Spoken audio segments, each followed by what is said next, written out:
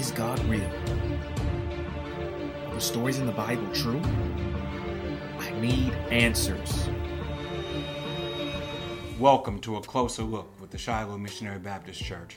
I'm Fred Jeff Smith, pastor of Shiloh, and I'm very happy that you chose to spend the next hour with us as we delve into the study of God's Word. We can't do what we don't know. Here at Shiloh, we want to spend time studying the Word so that we can rightly apply the Word to our daily living and make a difference in our community and in our world for Jesus Christ. Won't you join us now for a closer look into God's Word? We invite your attention, please, back to Judges. We started looking at Judge Gideon last week. We're going to continue and hopefully conclude that look at Gideon today. We want to look at Judges starting with chapter 6, verse 33.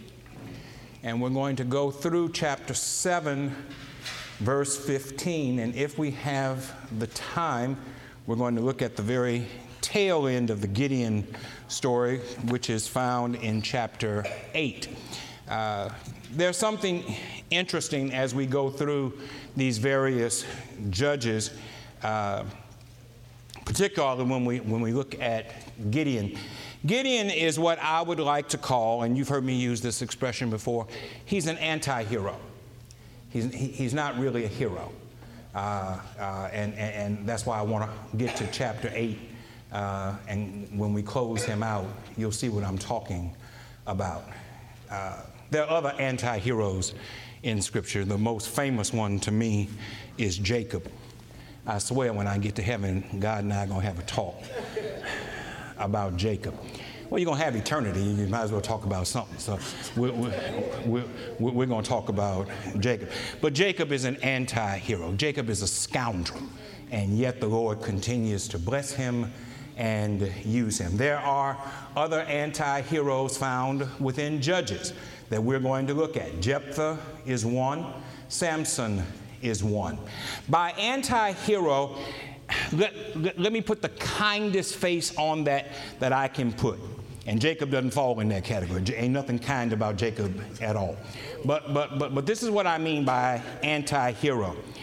Clearly, these are human beings who are subject to human weakness and human indulgence. And yet God blesses them anyway. Now, here's the good thing about anti-heroes. Here's what you ought to take away from that. You ought to be glad that God will use anti-heroes, because it reminds us that we don't have to be perfect for God to use us. May I please, and the camera's just going to be on me, so don't worry about it. May I please see the hands of all the perfect people in here? I got one person who waved their hand. And then they put it down real fast because they don't want you to look around and see. Nobody in here is perfect. We all have problems. We all have difficulties. We all have weaknesses. We all have shortcomings. And not all of them are accidental. No. Amen. No. And yet God blesses us anyway. So there is something encouraging about Gideon's story, and about Samson's story, and about Jephthah's story, and certainly about Jacob's story, that God can use imperfect people in order to accomplish wonderful things. We are not celebrating Gideon's weaknesses. We are celebrating the character of a God who can bless us and use us in spite of our weaknesses. And we are not ignoring his weeknesses. Because when you tend to ignore things, they come back to haunt you. We've already concluded that with the exception of one person, everybody in here has a problem. So, if you know you got a problem, doesn't it just seem like you ought to work on the problem that you got? It's not enough to ignore the problem that you have. You need to find ways to fix the problems. You need to find ways to reduce the problems. You need to develop a plan, a scheme, a means by which the problem becomes less and less and less. And that takes hard work. So you can't just look past the problem and say, well, I'm 99%, I'm okay. Or I'm 85%, whatever percentage you want to put on you. I'm 80% okay, so we're not going to worry about the other 20%. No, we have to be willing to look at where we're short, look at where we are weak, and then we have to try to find ways to improve that. And that's what we see with Gideon. We looked last week at the first part of chapter 6 of Gideon, where God calls him, and Gideon starts off with a complaint, and then when he realizes that it's God who's talking to him, he goes from complaining to backing away and saying, I can't do anything. And then God has to show him that it's me who's talking to you and I'm the one who've called you. And Gideon recognizes that he has been in the presence of God. That's a good thing. And you would think that if he's been in the presence of God, that Gideon is ready to move forward, right? Not what happens. Skip down to Gideon chapter 6 and look at verse 33.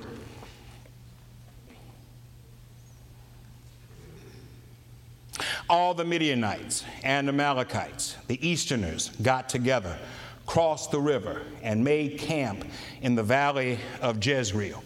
God's Spirit came over Gideon. He blew his ram's horn trumpet, and the Abiezrites came out, ready to follow him. He dispatched messengers all through Manasseh, calling them to the battle, also to Asher, Zebulun, and Naphtali. They all came. Gideon said to God, if this is right, if you're using me to save Israel, as you've said, then look, I'm placing a fleece of wool on the threshing floor.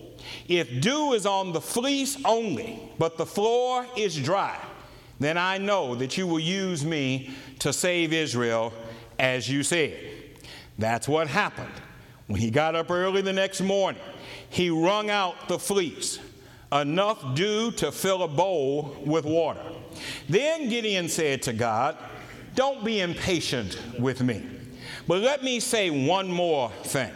I want to try another time with the fleece, but this time let the fleece stay dry while the dew drenches the ground. God made it happen that very night. Only the fleece was dry while the ground was wet with dew. All right, we skipped over a couple of verses. We skipped over verses 25 through 27. That was Gideon's first attack, where he went with 10 of his servants and he destroyed an altar that was built to an idol god called Baal. He cut down the Asherah pole that had been erected beside it. And so he has already seen the hand of God at work in his life, right? You with me? Then when we read in verse 33, it says, God's Spirit, do you see that? Came over Gideon. Let me say a couple of things about that real quick. First, I've told you this before. The work of the Holy Spirit in the Old Testament is very different from the work of the Holy Spirit in the New Testament. So this is very significant. When it says God's Spirit came over Gideon, that's something unique. That's something that happens to Gideon that does not happen to everybody around him. Every Christian in this room has the Holy Spirit. Every single one of us has the Holy Spirit, because the work of the Holy Spirit post-Pentecost is a pervasive thing. Every believer receives the Holy Spirit. Jesus promised it, and he secured it through his resurrection on that Sunday morning. But for those in the Old Testament, ancient Hebrew leaders, to say that the Spirit is upon me, as Isaiah says, or as is recorded here, God's Spirit came upon him. That's a unique movement of the Holy Spirit in the life of that individual that not everybody in the group has. Remember when we were looking at Deborah a couple of weeks ago, and Barak said, I ain't going nowhere unless you go, because I know that the Spirit is with you. That's what happened here. The Spirit comes upon Gideon. Now, if you have the Holy Spirit with you, and if the Holy Spirit has already led you to a successful victory in one battle, and if the Holy Spirit has told you, I'm sending you up to fight against these folk, do you really think that you have to say to God, thank you for your Holy Spirit, but before I go, I need you to show me something? Because that's essentially what Gideon does. God's Spirit came over Gideon. He blew his ram's horn, and he gets all these soldiers together, not just from one tribe, but from several tribes. They come, and they have 32,000 men ready to go into battle. Now, 32,000 is not as many as they are going to face, but it's a whole lot of folk. It's a whole lot of people that he has on his side of the battle, that God has brought to him. And God's Spirit is in him. And God is ready for them to go. And Gideon says, well, hold up a minute. Before I go, I need you to do something for me. Read what he says again, because I find what he says interesting. Gideon said to God, verse 36, if this is right, if this is right, if this is right, if you are using me to save Israel, as you said, as you have said, do you hear all of that? Oh, or is it just me? If this is right, and if you have called me to do what you said you called me to do, then prove it to me. Now, before you get mad with Gideon, before you shake your head with Gideon and say, poor Gideon, let me ask you, has the Lord called you to something? And has the Lord given you his assurance that he's with you? And yet, with his call and with his assurance, have you said to God, show me something else? I need a little more. I'm not quite sure. I know you said. He says, as you have said. Who is you? God. So, God, I know you told me this, but how do you get to say but if you know that God is the one who told you? Look, I just want to run a little test with you. I got this fleece of wool, and I'm going to lay it out in a field. And when I get up in the morning and I go out in the field, this is what I want you to do. I want you to make sure that the ground is dry, but that the fleece is full of dew. You do that, and I'm good. In spite of the fact that you called me, in spite of the fact that you told me, in spite of the fact that you have filled me with your Spirit, do this, and I'm good. How many of us are guilty of telling God, you haven't shown me enough? I need more. I ain't looking for true confessions, but I am looking for you to think about it. So, the next morning, Gideon goes out to his fleece of wool, walks through the ground is dry, gets to the wool, and the wool is dripping with dew. So much dew that when he wrung it out, the moisture from the dew fills a bowl with water. And we don't know how big the bowl was, but it was big enough. And then Gideon says, let me try this another way. That was good. You did good that time. Let me flip it. Now, in the morning, I'm going to leave the same fleece out here. In the morning, I want the ground to be wet.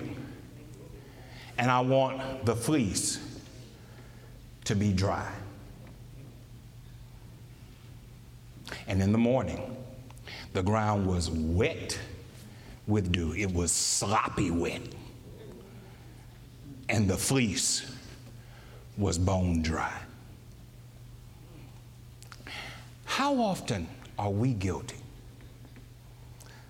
of telling God, after he has shown us, after he has called us, after he has indwelled us, after he has infilled us, how often do we tell God, I still ain't sure?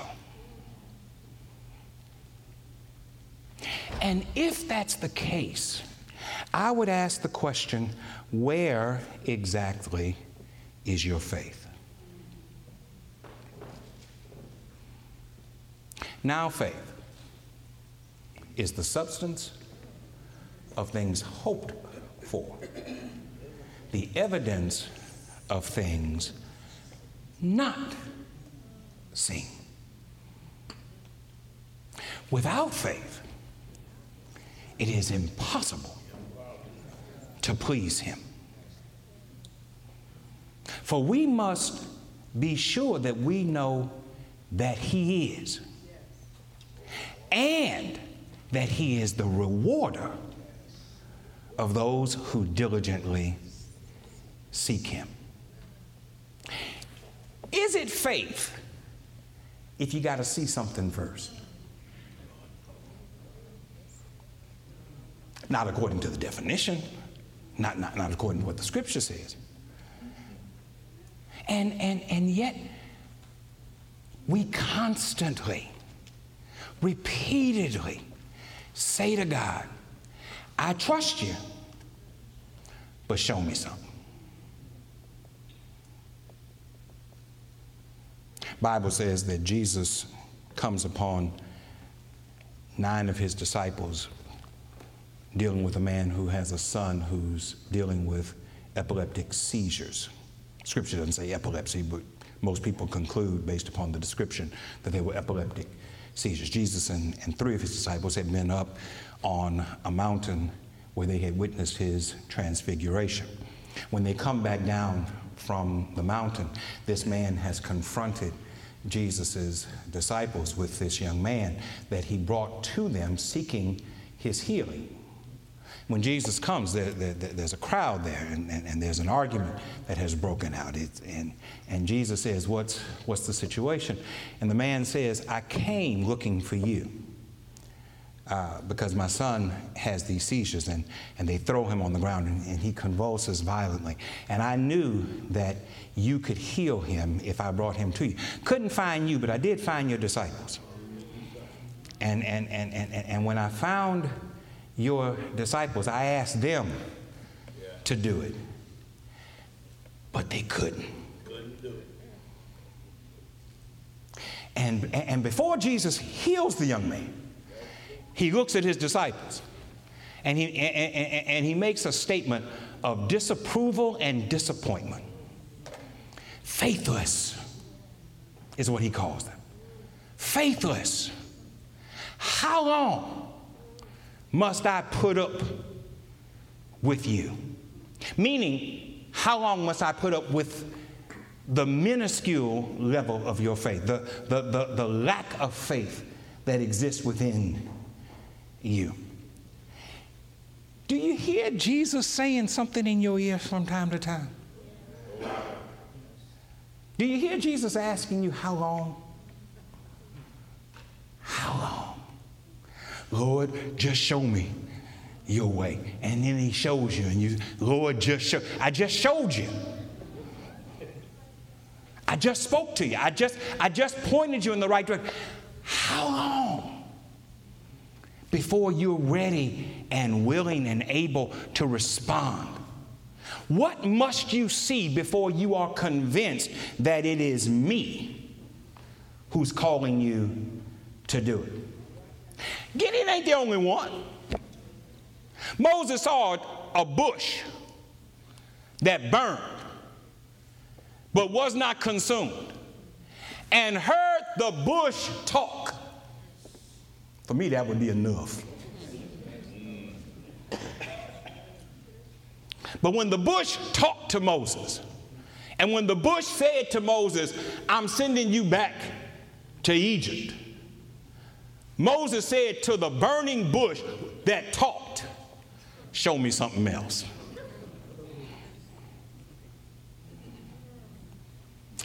What is it about us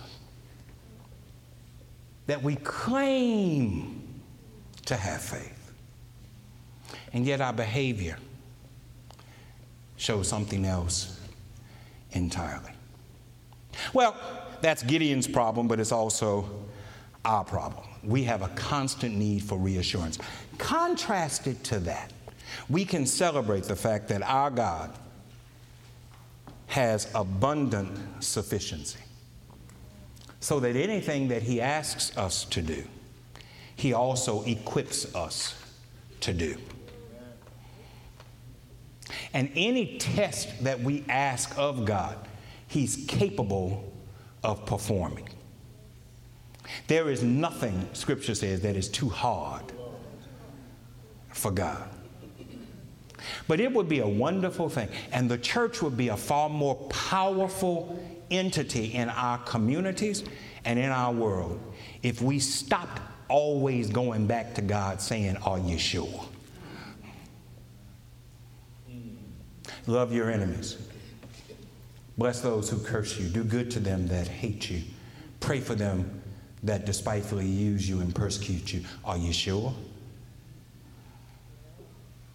As I have loved you, so should you love one another. Are you sure?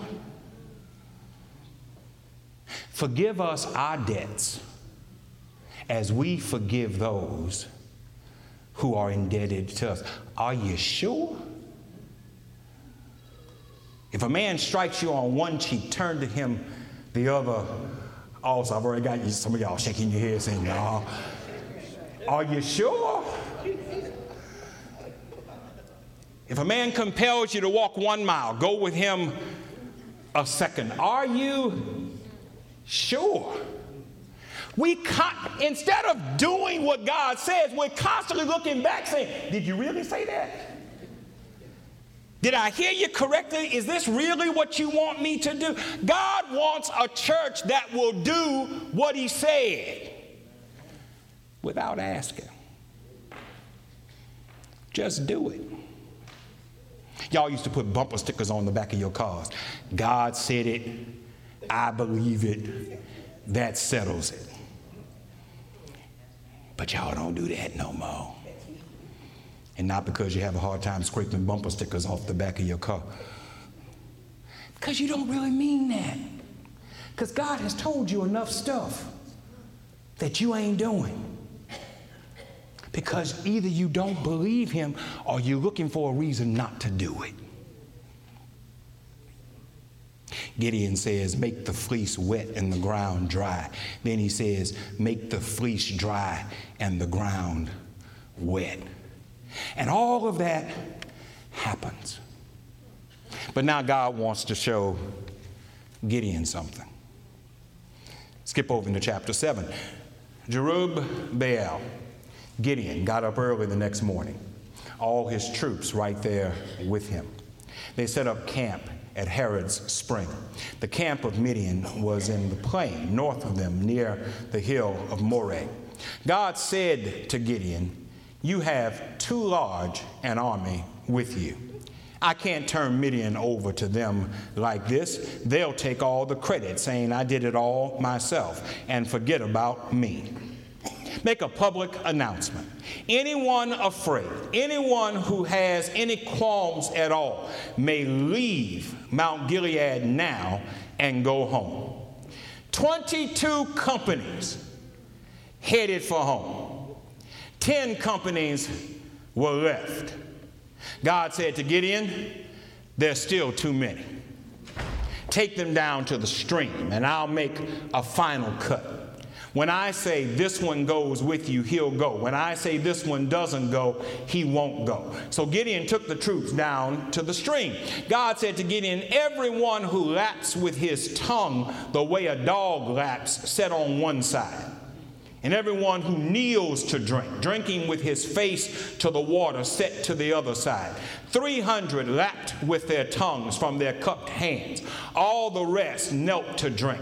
God said to Gideon, I'll use the 300 men who lapped at the stream to save you and give Gideon into your hands. All the rest may go home. It sounds to me like God got irritated with Gideon. Because remember, God was the one who told him assemble an army. And God was the one who told him that you're going to go up and that you're going to defeat Midian as one person. And then Gideon assembled the army. And they were ready to go. But then Gideon threw a monkey wrench into the whole thing and said, I need you to prove it to me. Not once, but twice. And God said, okay, I did the two things that you asked me to do. Now I'm going to show you who's really in charge. Understand now, with 32,000, he already had far less people than he was facing. And God said, you got too many. Go throughout the camp and separate out anybody who's scared or anybody who simply says, I don't want to go. Find all of them and then send them home. And he did that. And when he got through, 22,000 went home. 22,000 out of 32,000. Roughly 2 out of 3 went home. And he's left with 1/3 of what he had. And God said, you still got too many. Take them down to the stream. And those that lick up the water from the stream like dogs, put them on one side. And those that are too prissy to lick up the water, like dogs. Those that have to show their home training and do it the way mama taught them to do it, send them home. And what he was left with was 300 folk. And God said, that'll do. I'm going to win this battle with 300, not with 32,000. Now, he tells Gideon why. Before he whittled them down, he told him why he's doing what he's doing. He's saying, because I don't want y'all to think that y'all did anything.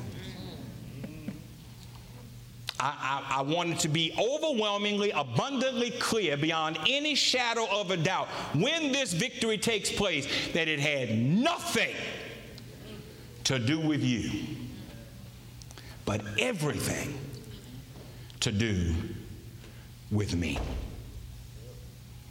He said, if I leave y'all with 32,000, y'all gonna go around telling stories till you die about how we whipped up on the Midianites with just 32,000 men. He said, I don't even want y'all to get them stories ready to tell. Like them fish stories. He said, I don't even want y'all to formulate that in your minds. So we're going to whittle this number down. And so He took 300 out of 32,000. That's roughly, in fact, if I'm doing my math right, and I know I got math teachers in here, and if it ain't in here, y'all watching, that's 1%, less than 1% of what he started with. Did I do the math? I got math teachers. Did I do it right? Just nod yes or no. Okay, I did it right. Okay, good. Because I could take out my phone and do it on the calculator, but that's okay. 1% of what he started with. And God says, that's all I need. That's all I need. What this shows us is that God's greatness is the cure to our inadequacies and our fear. It should also be the preventative for any pride and arrogance on our part. Because when victories are won, it is not us who won. It is God who won. And so, when God gives us the victory, our praise should not go to us. No. Our praise should go to God. Praise God, from whom all blessings flow. Praise him, all creatures here below. Praise him above the heavenly host. Praise Father, Son, and Holy Ghost. Who else you got to praise? It's not about you. It's about what God does with you, through you, in spite of you. In the case of Gideon, this is not just with, and this is not just through, but this is in spite of. I get the feeling that God was offended. How dare you put me to a test? I called you, and you're going to put me to a test. And then, when I passed the first test, you act like it was suspect, so you made me take a makeup exam.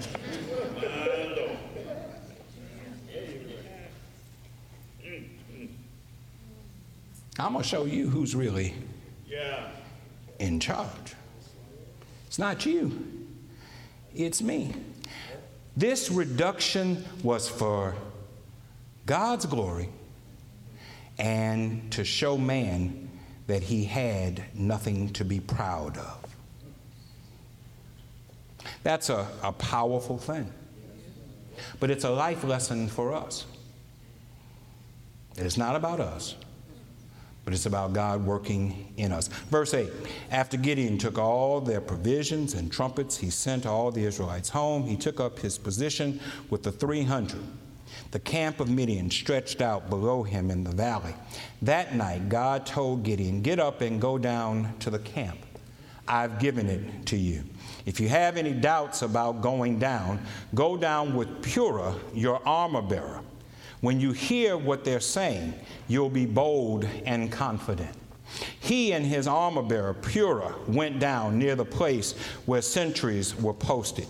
Midian and Amalek, all the Easterners, were spread out on the plain like a swarm of locusts, and their camels passed counting like grains of sand on the seashore. Gideon arrived just in time to hear a man tell his friend a dream. He said, I had this dream. A loaf of barley bread tumbled into the Midianite camp. It came to the tent and hit it so hard it collapsed. The tent fell. His friend said, this has to be the sword of Gideon, son of Joash, the Israelite. God has turned Midian, the whole camp, over to him. When Gideon heard the telling of the dream and its interpretation, he went to his knees before God in prayer. Then he went back to the Israelite camp and said, get up and get going. God has just given us the Midianite army. Now, you're going to sit there and say, praise the Lord, he gave them the Midianite army. You know what I say? You mean to tell me after all that God did for you, it took the enemy saying it? Yeah. Before you believe it? I'm not taking God's word for it, but I will take the enemy's word for it. Listen. Listen. Do you hear that? Do you see that? God said, go down there. He said, but if you doubt, listen to what the enemy has to say. It's a poor Christian who won't listen to God, but will listen to the enemy. God said it, that sounds good, but I ain't sure. But if the enemy says it, then that's enough. Let's see now, how many tests has Gideon put the Lord to?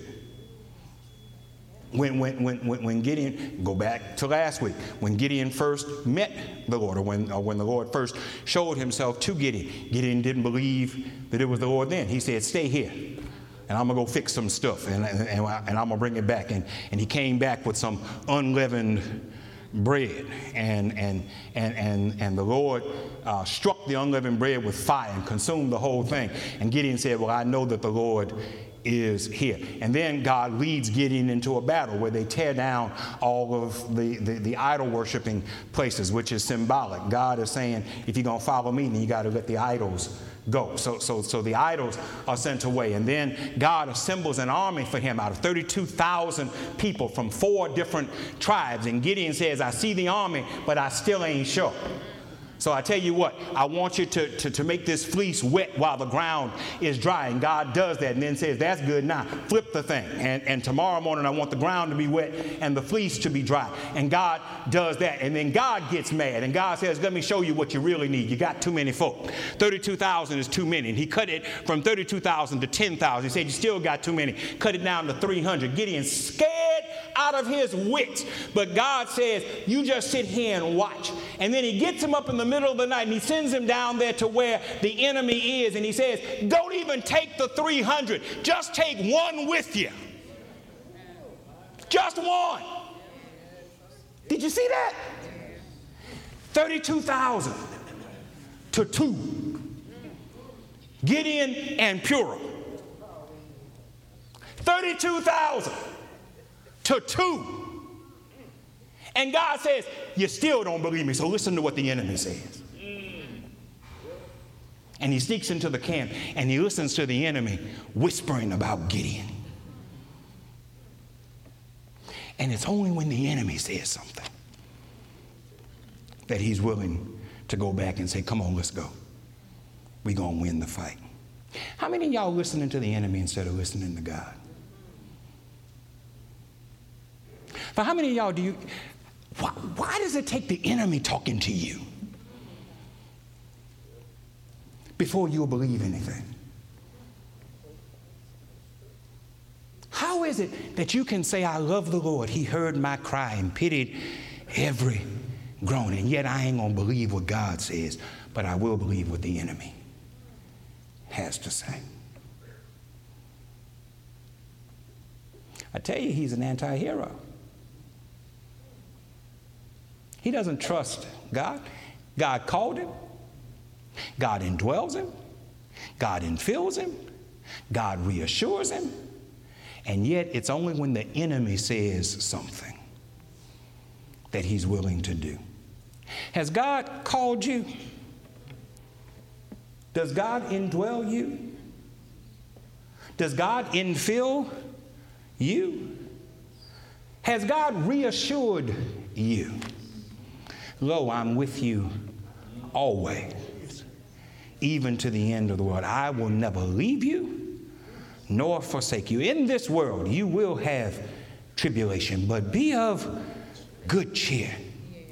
I have overcome the world. The Son of Man did not come to be served, but to serve and to offer his life as a ransom for many. How many reassurances do you need? And yet you won't listen to God, but when the enemy says something, you'll listen to the enemy. Well, he goes back, he gets the 298 others, and the 300 of them come in, and they rout the camp. They destroy the enemy. God gives them the victory. And that's a wonderful thing, because it reminds us that God doesn't need much. Truth be told, God don't need nothing from us. The fact that God chooses to use us ought to make you feel good. Ought to make you feel privileged. Because God don't need you. We preach Sunday from the passage in John where Jesus feeds the multitude. And Jesus says to Philip, with all these folk out there, Philip, what you think we ought to do? And then John puts it in the text. He says he was asking only to see what Philip was going to say, because he already knew what he was going to do. He wanted to see where Philip was. You do know that when God asks us questions, it ain't because God needs information. No. God wants to know where you are. After the man and the woman committed sin in the Garden of Eden, and God came in the cool of the day looking for them, they weren't anywhere to be found. They had hidden themselves. And God cries out, Adam, where are you? It ain't because he didn't know where Adam was. He wanted Adam to know where Adam was. Not physically, not geographically, where he was spiritually. God don't need your information. God already knows. God wants you to know where you are. So after all of this, God gives them the victory. But that's not the end of the story. Skip down to Gideon chapter 8.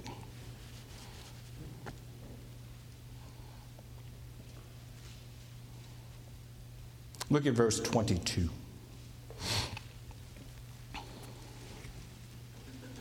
This is why I say Gideon is an anti-hero, as if I haven't given you enough information on that. The Israelites said, rule over us, you and your son and your grandson. You have saved us from Midian's tyranny. Gideon said, I most certainly will not rule over you, nor will my son. God will reign over you. Then Gideon said, but I do have one request. Give me, each of you, an earring that you took as plunder. Ishmaelites wore gold earrings, and the men all had their pockets full of them. They said, of course, they're yours. They spread out a blanket, and each man threw his plundered earrings on it. The gold earrings that Gideon had asked for weighed about 43 pounds, and that didn't include the crescents and pendants, the purple robes worn by the Midianite kings, and the ornaments hung around the necks of their camels. Gideon made the gold into a sacred ephod and put it on display in his hometown, Ophrah. All Israel prostituted itself there. Gideon and his family, too, were seduced by it. Midian's tyranny was broken by the Israelites. Nothing more was heard from them. The land was quiet for 40 years in Gideon's time. So, after God gives him the victory, after God gives him the victory in such a spectacular fashion, in such a miraculous way, the people come to Gideon and they say, rule over us, become our king. And Gideon says, no, I'm not going to do that. God is going to be the one who rules over you. And if he had stopped there, we'd be fine.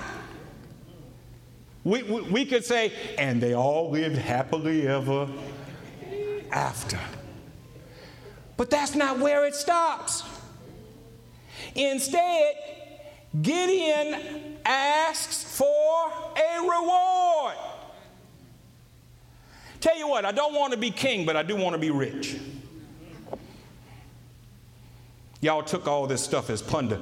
Give me an earring. Give me some of the gold that you took off of the Midianites. 43 pounds of gold. And he didn't put it in his pocket. Instead, he made it into a graven image.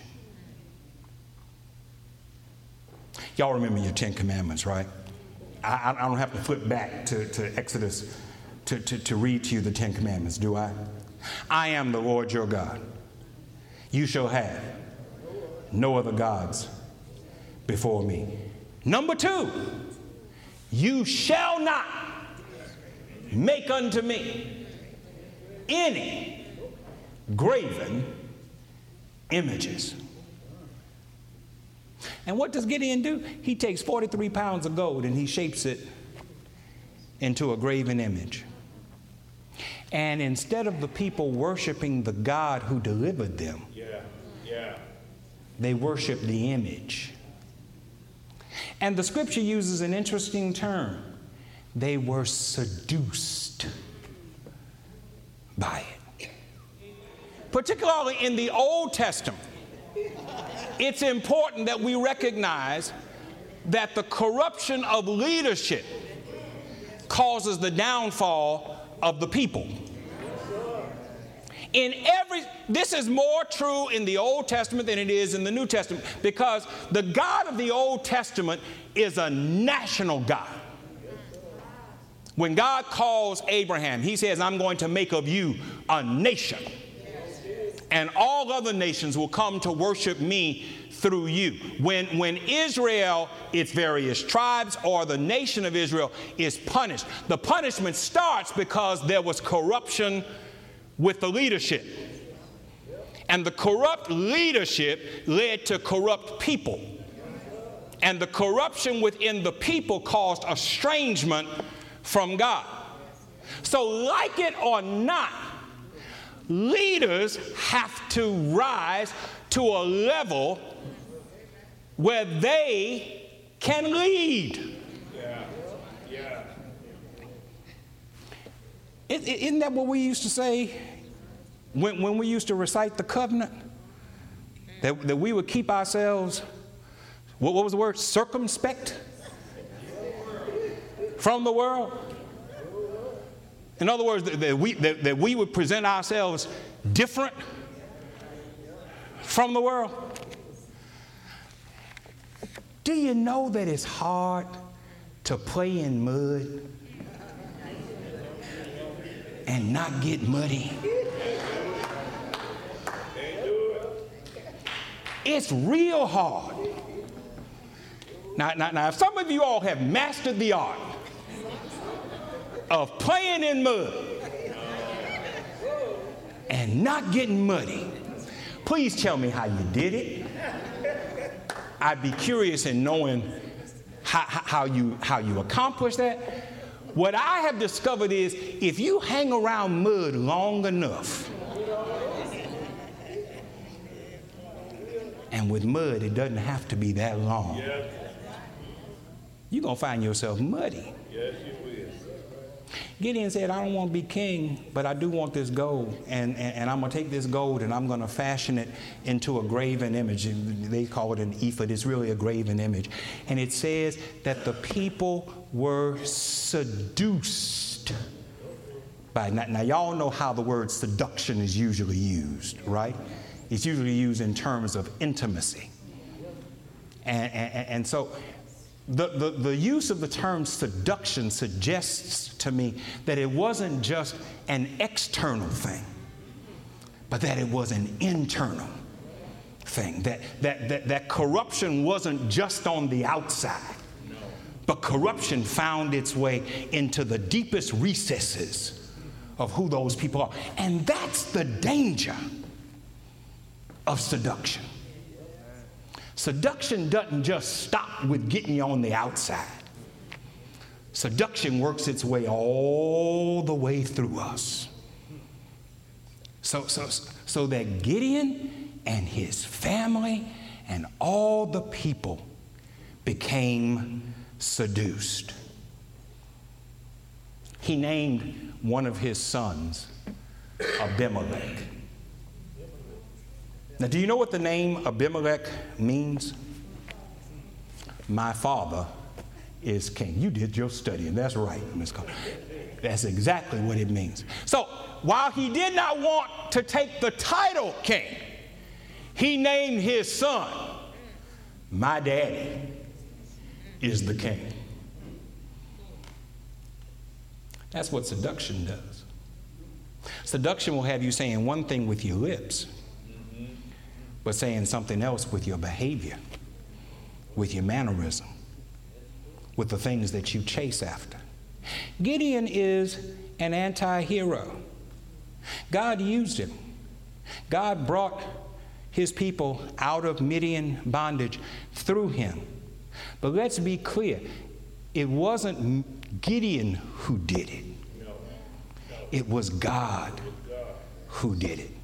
I started by saying we ought to be happy. We ought to be able to celebrate the fact that God can use imperfect people, because all of us are imperfect. Let me end with this. While God can use imperfect people, our goal should be to be perfect.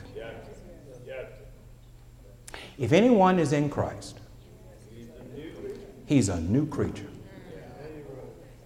Old things are passed away. Behold, all has become new. So don't you sit there and relish in your old person. Strive to be the new person that God called you to be.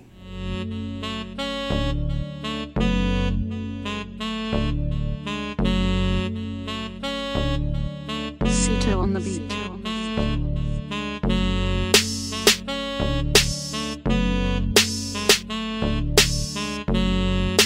We call it the Thrive Podcast with the Shiloh Missionary Baptist Church.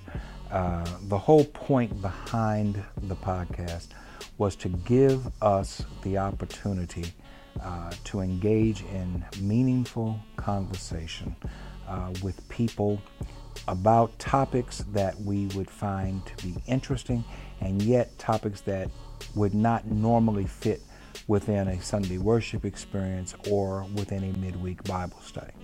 Let's face it, in a traditional church, the primary means of communicating that we have is either through Bible study or through worship. And we try to do the best that we can to speak to relevant issues, contemporary issues in those venues. But it's limiting. And I wanted something that would break free from the fetters that worship and Bible study place on you. I wanted to be able to have a medium by which we could discuss with a little bit more depth, add a little bit more length, the things that are going on in our community, and discuss them with people who are making a difference in our community. I wanted the opportunity to explore. I wanted the opportunity to learn. One of the things that I'm convinced of is that I don't know everything, and that I need to know more than what I do. And in order for that to take place, then I need to expose myself to different ways of thinking, to different generations of thinking, and to try to glean from others the best of their information that would help me to make myself better and to make Shiloh a better place. And so we decided that we would launch the Thrive Podcast, and we're now in our second year. I think that it has grown, it has expanded, and I think that it's been a beneficial platform for us to explore different ways of thinking and different ideas. And the feedback that we have gotten about it has been nothing but positive. We want to expand on it. We want to build on it. We've gone from one drop a week on Mondays to 5 drops a week, Monday through Friday. It allows us the opportunity to get our midweek Bible study periods out on a different platform, to get our Sunday worship experiences out on a different platform. It helps the church to become more relevant and more regular in the lives of the people who listen and who view the podcast. And so we're very happy about it. I don't think that we've begun to scratch the surface of what we can do with it. Much like anything, it's a new toy. We're taking it out, we're experimenting with it, trying to see what we can do with it and how we can make it most beneficial to us. But I think thus far, we're doing a pretty good job with it.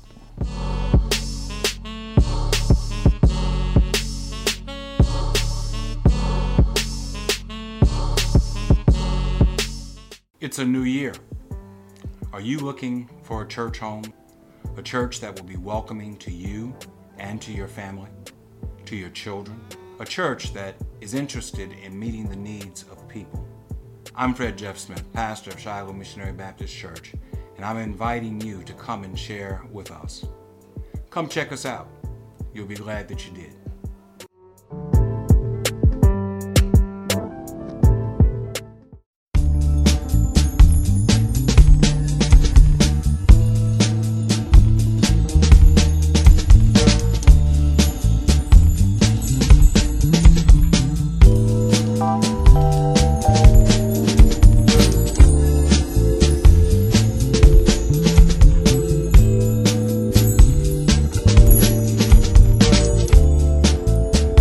There's always a prayer aspect, because anytime you do something for the Lord, you always want to seek His guidance.